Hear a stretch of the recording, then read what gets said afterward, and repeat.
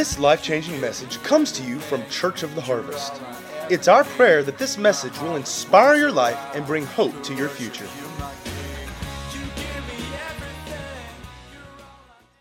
Well, we're going to get in the Word here because I have a lot I want to share. You notice there's no notes because if I put this in notes, it would just take too much.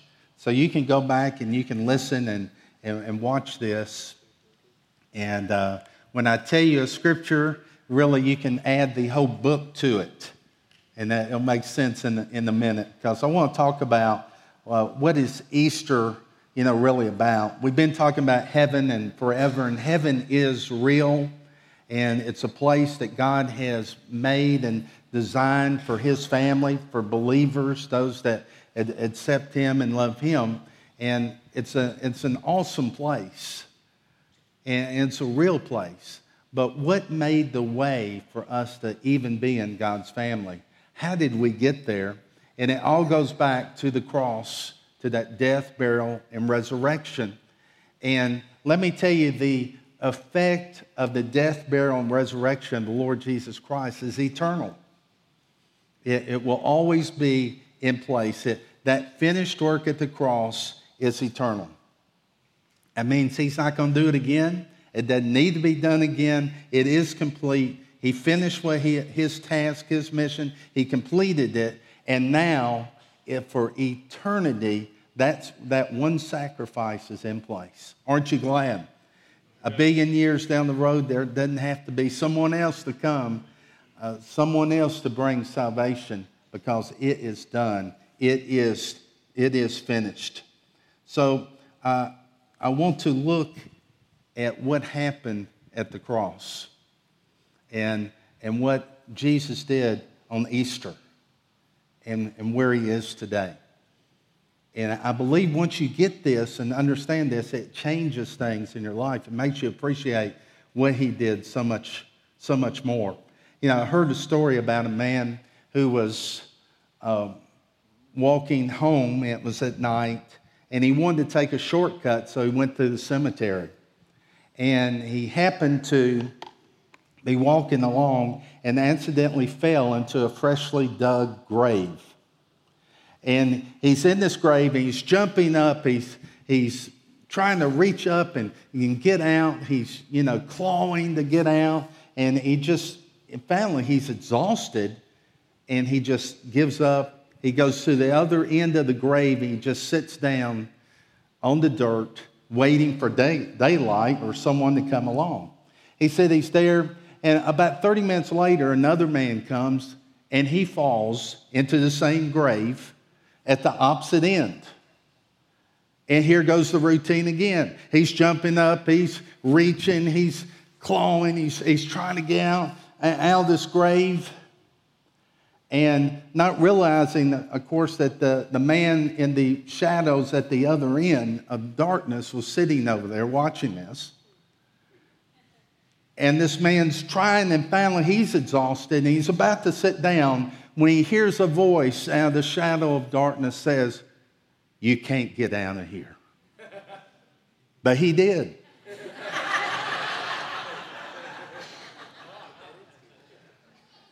And let me tell you, Satan had Jesus in a tomb 2,000 years ago. And out of darkness, he said, "You can't get out of here." But Jesus did. He's risen from the dead. And because He is alive, we are alive. Because He lives, we live. Because He made a way for us to be with Father, for us to experience the love of Father, the love of God. So what is the purpose of the cross, the death, and the resurrection? The purpose really is God wanted you. God wanted a relationship with you. He wanted to show you, He wanted you to experience His love. He wanted you to know His goodness. He wanted you to be His son, His daughter. He wanted you to be a part of His family. That's what this whole thing was about. And we talk about, John 3:16, that God so loved the world that He gave His only begotten Son, that whosoever would believe in Him would not perish, but have eternal life. But I want to make it more personal than that. God so loved you. He so loved Bob. He so loved you that he gave. You know, there's an African tribe that, you know, the way we greet each other, hey man, how's it going, you know, like that. There's an African tribe where they greet each other and they'll say, I see you. It'd be like, I see you, Dennis. That's the way they greet each other. And it's full of tension. But, you know, that's the way I see Jesus on the cross. He was saying, I see you, Bob. I see you, Rob. He had us in mind while he was there. It's a personal thing that he was dying. He was paying the price for each of us. That was the purpose of this cross. That was what God was after, was to get a family, to get us back. And what the God of the universe is saying through the death, burial, and resurrection is, I love you. I love you. I desire you to be a part of my family.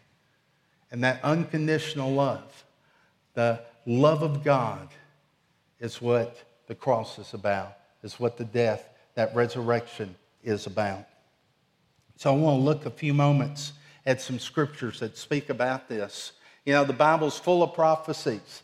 Over 80% of the prophecies have been fulfilled to a T. No one can dispute it. No one can deny it. Hundreds of years, thousands of years before it took place, it was prophesied in the Word. But there's a prophet named Isaiah who prophesied and told about Jesus on the cross and what this meant, what he was doing. In Isaiah 53, and you can read the whole chapter, it actually starts out, who can believe this? This is so good. Who can believe this report? It's where he starts. But we're going to start at verse 3. Isaiah 53, verse 3. This is speaking of Jesus. He is despised and left of men, a man of pains, acquainted with sickness. And as one hiding the face from us, he is despised, and we esteemed him not. Surely our sickness he hath borne, and our pains he hath carried them, and we have esteemed him plagued, smitten of God, and afflicted. And he is pierced for our transgressions, bruised for our iniquities. The chastisement of our peace is on him, and by his bruise, which same word, stripes, there's healing to us. And in that verse 5 from the Amplified, I love the way it says it. But he was wounded for our transgressions.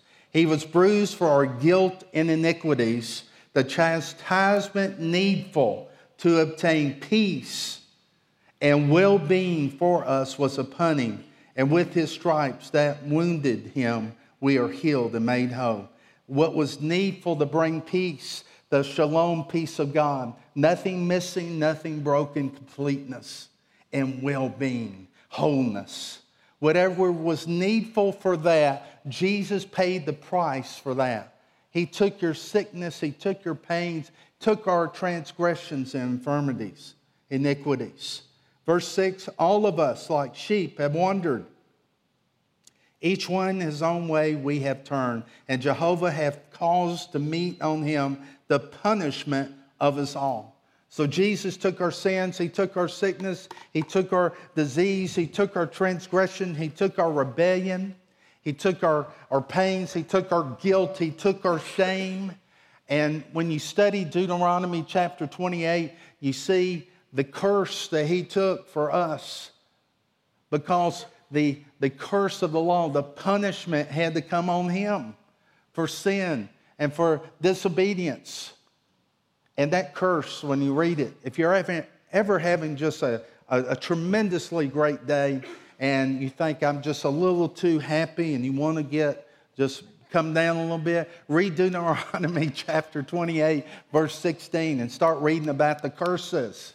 You know, you're cursed when you wake up in the morning. You're cursed when you breathe. You're cursed in the city, and you're cursed in the country. You're cursed. And it talks about being overwhelmed. It talks about inflammation and arthritis. It talks about mental issues. It talks about physical issues. It talks about premature death. It talks about fear and protection issues. All these things are covered in the curse. Yet in Galatians 3:13 it said Jesus became a curse for us, and we've been redeemed from the curse. That the blessings of Abraham would come upon us. The blessing. Jesus paid the price at the cross where you could have the blessing of God. Aren't you grateful? Aren't you thankful? Someone calls you cursed, someone curses you out and say, no, that's not for me. Somebody took that cursing. Somebody took the curse already.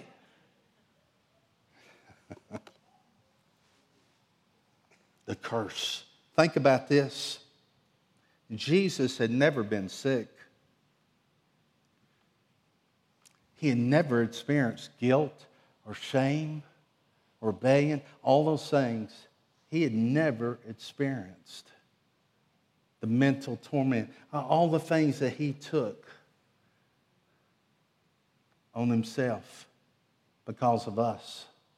He did it for us because he loves us.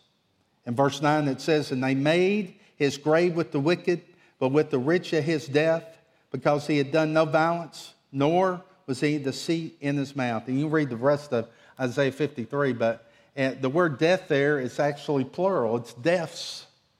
He experienced deaths.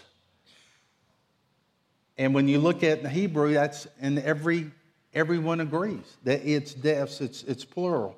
What does that mean? It means, and when you look at Isaiah 53, he experienced physical death, but he also took the transgression. He took the iniquities. It wasn't just sickness and disease that would kill your body.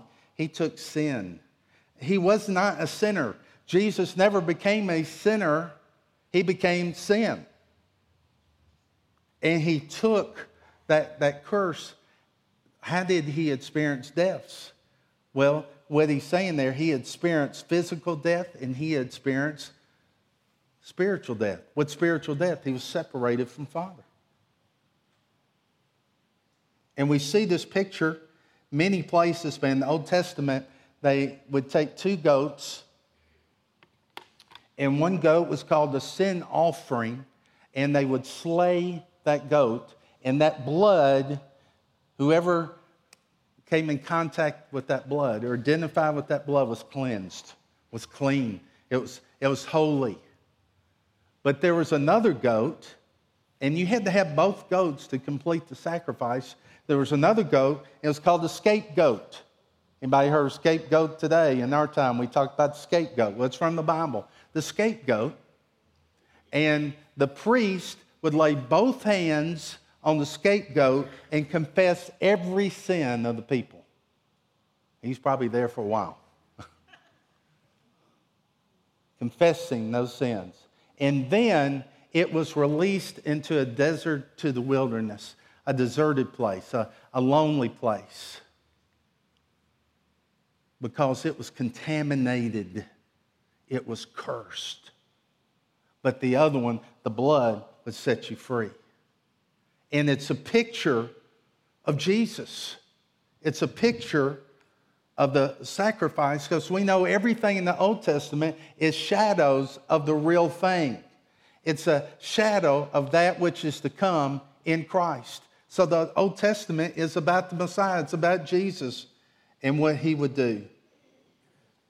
You remember when on the cross Jesus said, my God, why have you forsaken me? It's because he was the scapegoat and he was rejected. He was contaminated.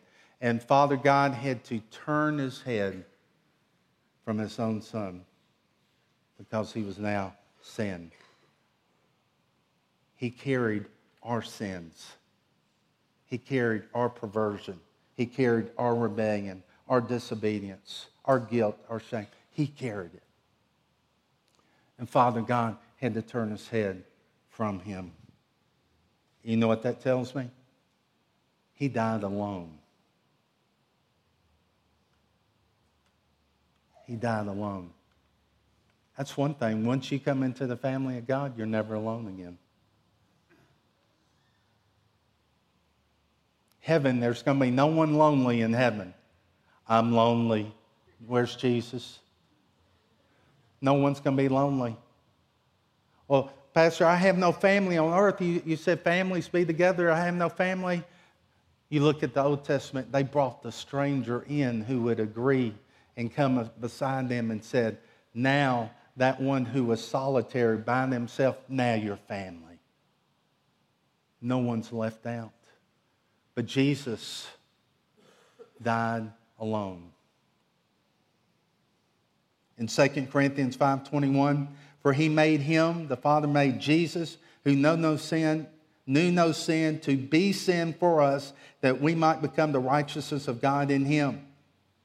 And that's what I was saying. Jesus wasn't a sinner. He didn't sin. He became sin. He willingly took our sin upon himself. Jesus was all God, of course, but he laid that down. He came to earth as a man, born of a Virgin Mary. Adam and Eve sinned physically, and then they died spiritually. That's when spiritual death entered. Actually, man in the beginning was not created to die. They were created to live forever. They lived 900-something years. You know, it took many years after Adam and Eve sinned. It took many years for them to die. Now man's life is like 120 years, according to Scriptures. Jesus had no death in him. He would still be alive today unless he hadn't died. What? He had no death in him. He took our death. The wages of sin is what? Death. He took our death upon himself. John 6:10, verse 18. No one can take my life from me, Jesus speaking, I sacrifice it voluntarily, for I have the authority to lay it down when I want to, and also to take it up again, for this is what my Father has commanded. So Jesus gave himself up. Jesus, by faith, took on the sins of the world. He obeyed the Father. He took it on. He opened his heart to receive sin, to receive the curse, to receive death. He became it. He identified so much with it that he became sin. He became the curse. And God the Father. Now, you remember when he died, his blood, that was the sin offering. And that blood cleanses us and sets us free.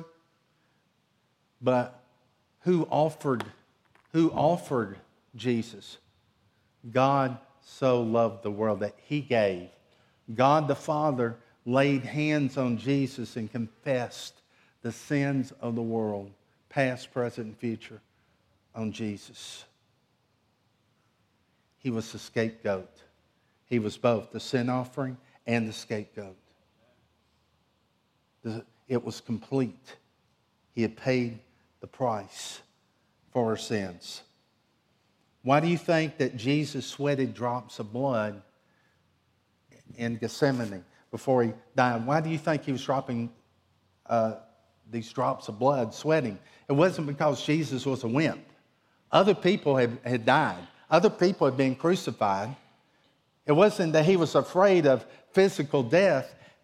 He knew that he was going to be the scapegoat and he was going to experience something that gripped his heart more than any other thing. He was going to be separated from Father.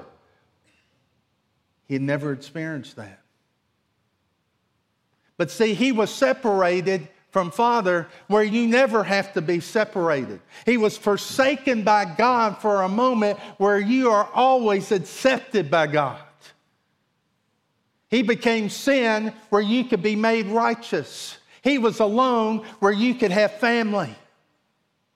He made a way that we could always be with Father and we could be together in a wonderful place for all eternity. Jesus became sin. He became our substitute. He took our place. He suffered so much to bring us life.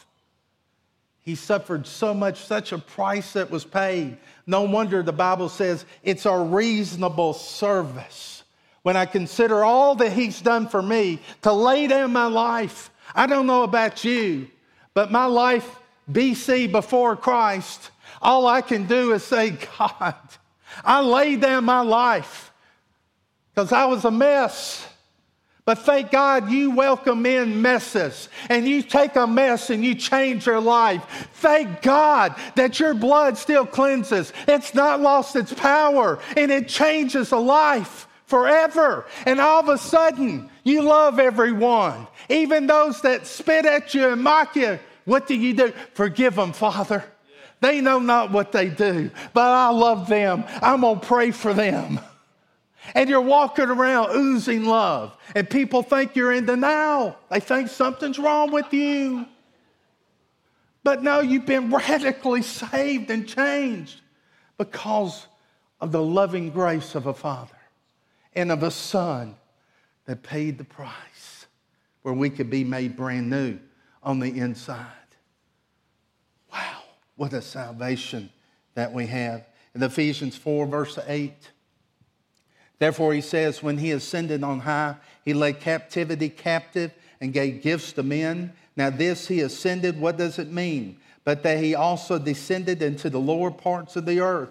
He who descended is also the one who ascended far above the heavens, that he might fill all things. You remember Jesus on the cross? He told the thief, he said, today you will be with me in paradise. Everybody remember that? And I want you to know that Jesus was faithful to that word. And they descended down to paradise. Say, what? When you study this out, Hades, or hell, had two compartments. Abraham's bosom, a place called paradise or rest, and another place of torment. Jesus talked about it when he talked about the rich man and Lazarus. Said, the rich man said, can you get Lazarus to dip his finger in some water to touch my tongue? I'm so thirsty.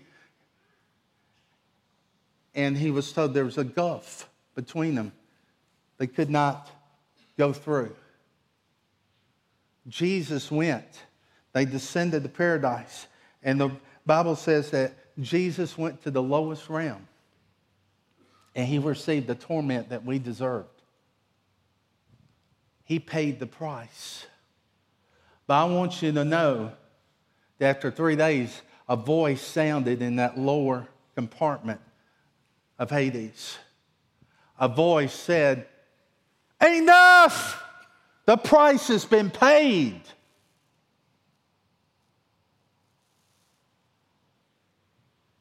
And he was raised up from the dead.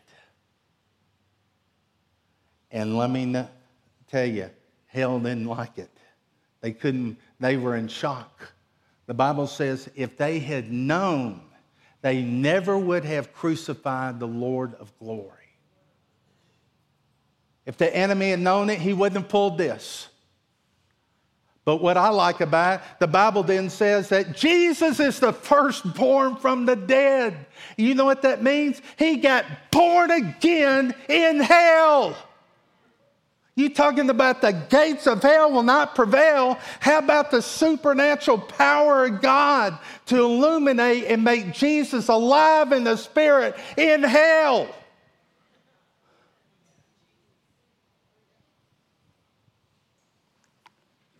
I'm a lot more excited about this than you are. Whew. Man, this is good stuff. Revelations 1:18, I am he who lives and was dead, and behold, I am alive forevermore, amen, and I have the keys of Hades and death. What did he do? We think of Jesus in a ring, you know, I remember Jesus and Satan, they're slugging it out, you know, and they're in this fight, and you have this ring, and oh, there goes down Jesus for a while, oh, he's back up, and all this. It wasn't that way. Jesus went down. The way the keys mean authority, the way the keys were taken back is Jesus paid the price fully and completely. He disarmed the enemy. He has no authority.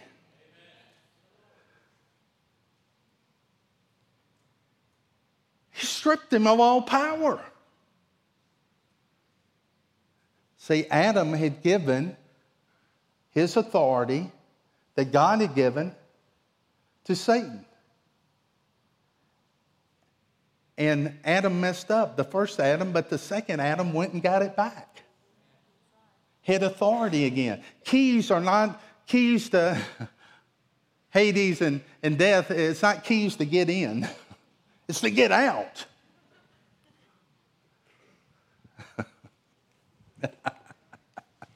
Oh, let me in. Where's those keys? Hades. Oh, hallelujah. I got the keys, man. Oh, I'm having too much fun. Okay. So, Adam died spiritually, and then he died physically. Jesus died physically, then he died spiritually. You remember the women came to the tomb, it was empty. Mary's weeping, crying, she couldn't recognize Jesus. In John 20:15, Jesus said to her, "Woman, why are you weeping? Whom are you seeking?" She, supposing him to be the gardener, said to him, "Sir, if you have carried him away, tell me where you have laid him, and I will take him away." Jesus said to her, "Mary." She turned and said to him, "Rabboni," which is to say, teacher. Jesus said to her, "Do not cling to me, for I am not yet ascended to my Father, but to go to my brethren and say to them, I'm ascending to my Father and your God, and to my God and your God." I love that. That's the most powerful verse there to me. Everything had changed. I'm going, tell the disciples, I'm going to my Father and your Father, my God and your God. What had changed?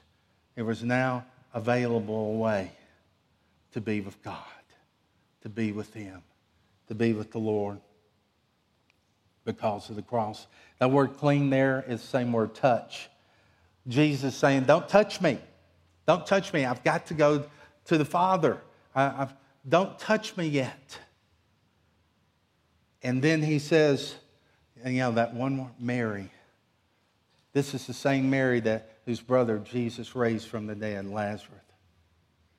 And she heard and knew, and her eyes were open. But he says, don't touch me. This is all Easter morning now. He's gone up out of the lower parts of Hades. He's come up. Why did Jesus need to go to the Father? Hebrews chapter 9. You can read the whole chapter. But not with the blood of goats and calves, but with his own blood, he entered the most holy place once and for all, having obtained eternal redemption. Jesus had to take his blood to the mercy seat in heaven. He needed no interruptions. I've got to go there, and I've got to put the blood on the mercy seat. That was the fulfillment of his mission, and that blood would speak that we are redeemed and the price is paid. He had to go to the Father and make sure Father was satisfied with the price that was paid and with that blood. And that blood, like I've said before, you're going to get to go in heaven because the throne room's in the middle of the city there. You're going to get to go in there, and you're going to go see the mercy seat and see the blood. And I truly believe, this is just me, I believe the blood's going to speak because the Bible says the blood speaks. I believe it's going to speak and say, I love you. This blood's for you. That blood is alive. And throughout the blood sacrifice for all eternity, it's an eternal sacrifice. The demands of justice were completely and forever satisfied. Sin problem was dealt with. And God, our Heavenly Father, received him. He received him back as his beloved. Because he receives him back as his beloved, we are accepted in the beloved. We're accepted by Father God. John 20, verse 19 tells us the same day at evening. What same day? Same Easter day They just told Mary not to touch me. Jesus appears that evening. He goes through the door. The disciples are locked down. They're afraid. They're in there. He comes through the door. And this time, he says, Thomas, come and touch me. Touch where the nails went through. Touch my side. What happened? Before he had said, don't touch me. Now he said, touch me. He had already gone to the Father. He got all done in one day. That resurrection body flew up and got back that fast. It was all done on Easter. Everything needed for sinful man to be united with a holy God, united with the Father, had been done. John 12, verse 31, now is the judgment of this world. Now the ruler of this world will be cast down. Jesus said this right before the cross. And he said judgment was coming. The judgment was coming to the enemy. It wasn't a judgment 1,000 years from now. It was judgment then. 2,000 years ago, judgment was ruled against the enemy. Was Satan cast out of the earth? No. Well, where was he cast out of? Heaven. He was cast out. Why? He has no authority to bring accusation against you anymore. Because if he would come to heaven and say, I have something against Zach Davis, he did this, the Father would look and say, all I see is blood, and that says he's pure and righteous. There's no place of accusation when you're in Christ. Oh, Pastor, I don't like this guy preaching. You're saying everybody has a license to sin. People sin without a license, but besides that, no, that's not necessarily true, because your boss isn't going to forgive you. The police aren't going to forgive you. The judge isn't going to forgive you. But between God and you, he sees you in Christ as the price paid for your sins. So what's the devil doing? He's out of a job. It says now he's the accuser of the brethren. You know what he does? He accuses you. He comes and says, you're no good, unworthy. You're not even fit to be a Christian. And hammers us. What do? We mess up. Repent. Tell God you're sorry. But then shake it off. It's just like your kids, they mess up. They come and say they're sorry. You don't say, well, I'm glad you're sorry, but get out of my house. You're not my kid anymore. It's not the way it works. Repentance is really for us.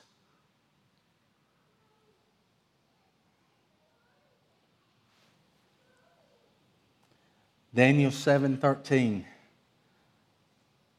Going to finish quickly here.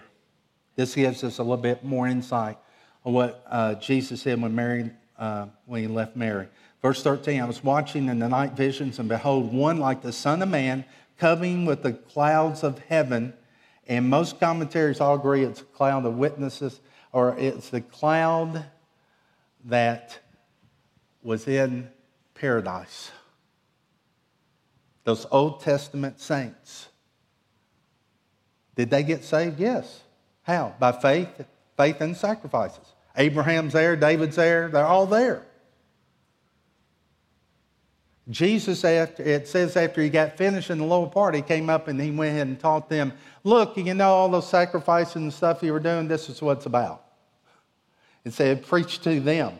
And then they walked 40 days on the earth. 500 people witnessed and saw them. Imagine Abraham's walking around Jerusalem. Huh? Hey, that's where I grew up. Hey, they tore that part down. It's a Walmart up there now. They're walking around and people are seeing them. He came to the Ancient of Days. They brought him near before him. Then to him was given dominion and glory and a kingdom that all peoples, nations, languages should serve him. His dominion is an everlasting dominion which shall not pass away. And his kingdom, the one which shall not be destroyed. The kingdom was given, the dominion, back to Jesus. And the enemy was stripped of all its authority. And Jesus said, all authority in heaven and earth has been given unto me, therefore you go. Therefore you go. You use my name. In fact, I'll go ahead and seat you in heavenly places in me. I'm at the right hand of God the Father. And when you go and you speak my name, it's as if I'm speaking it.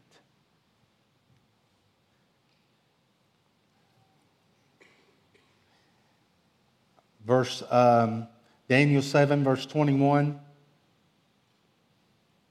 I was watching, and the same horn was making war against the saints, prevailing against them, until the Ancient of Days came, and judgment was made in favor of the saints of the Most High, and the time came for the saints to possess the kingdom.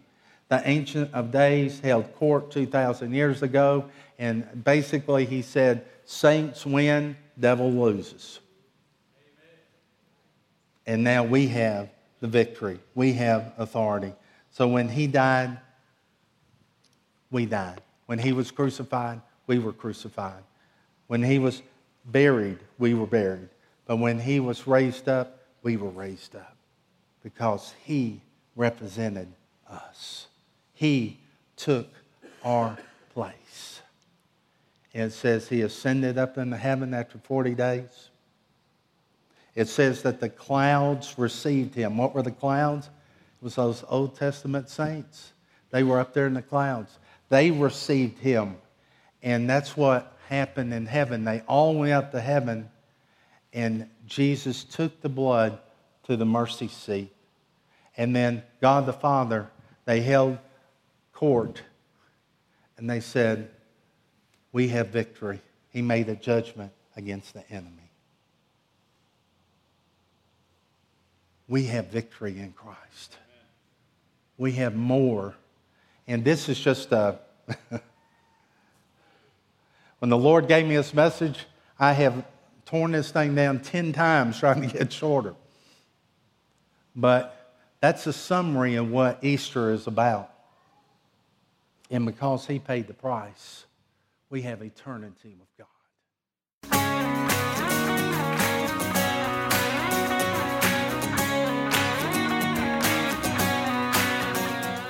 If you'd like to get more information about resources from Church of the Harvest, please check out our website at midsouthharvest.org. You may also contact us by phone at 662-890-1573 or toll free at 866-383-8277.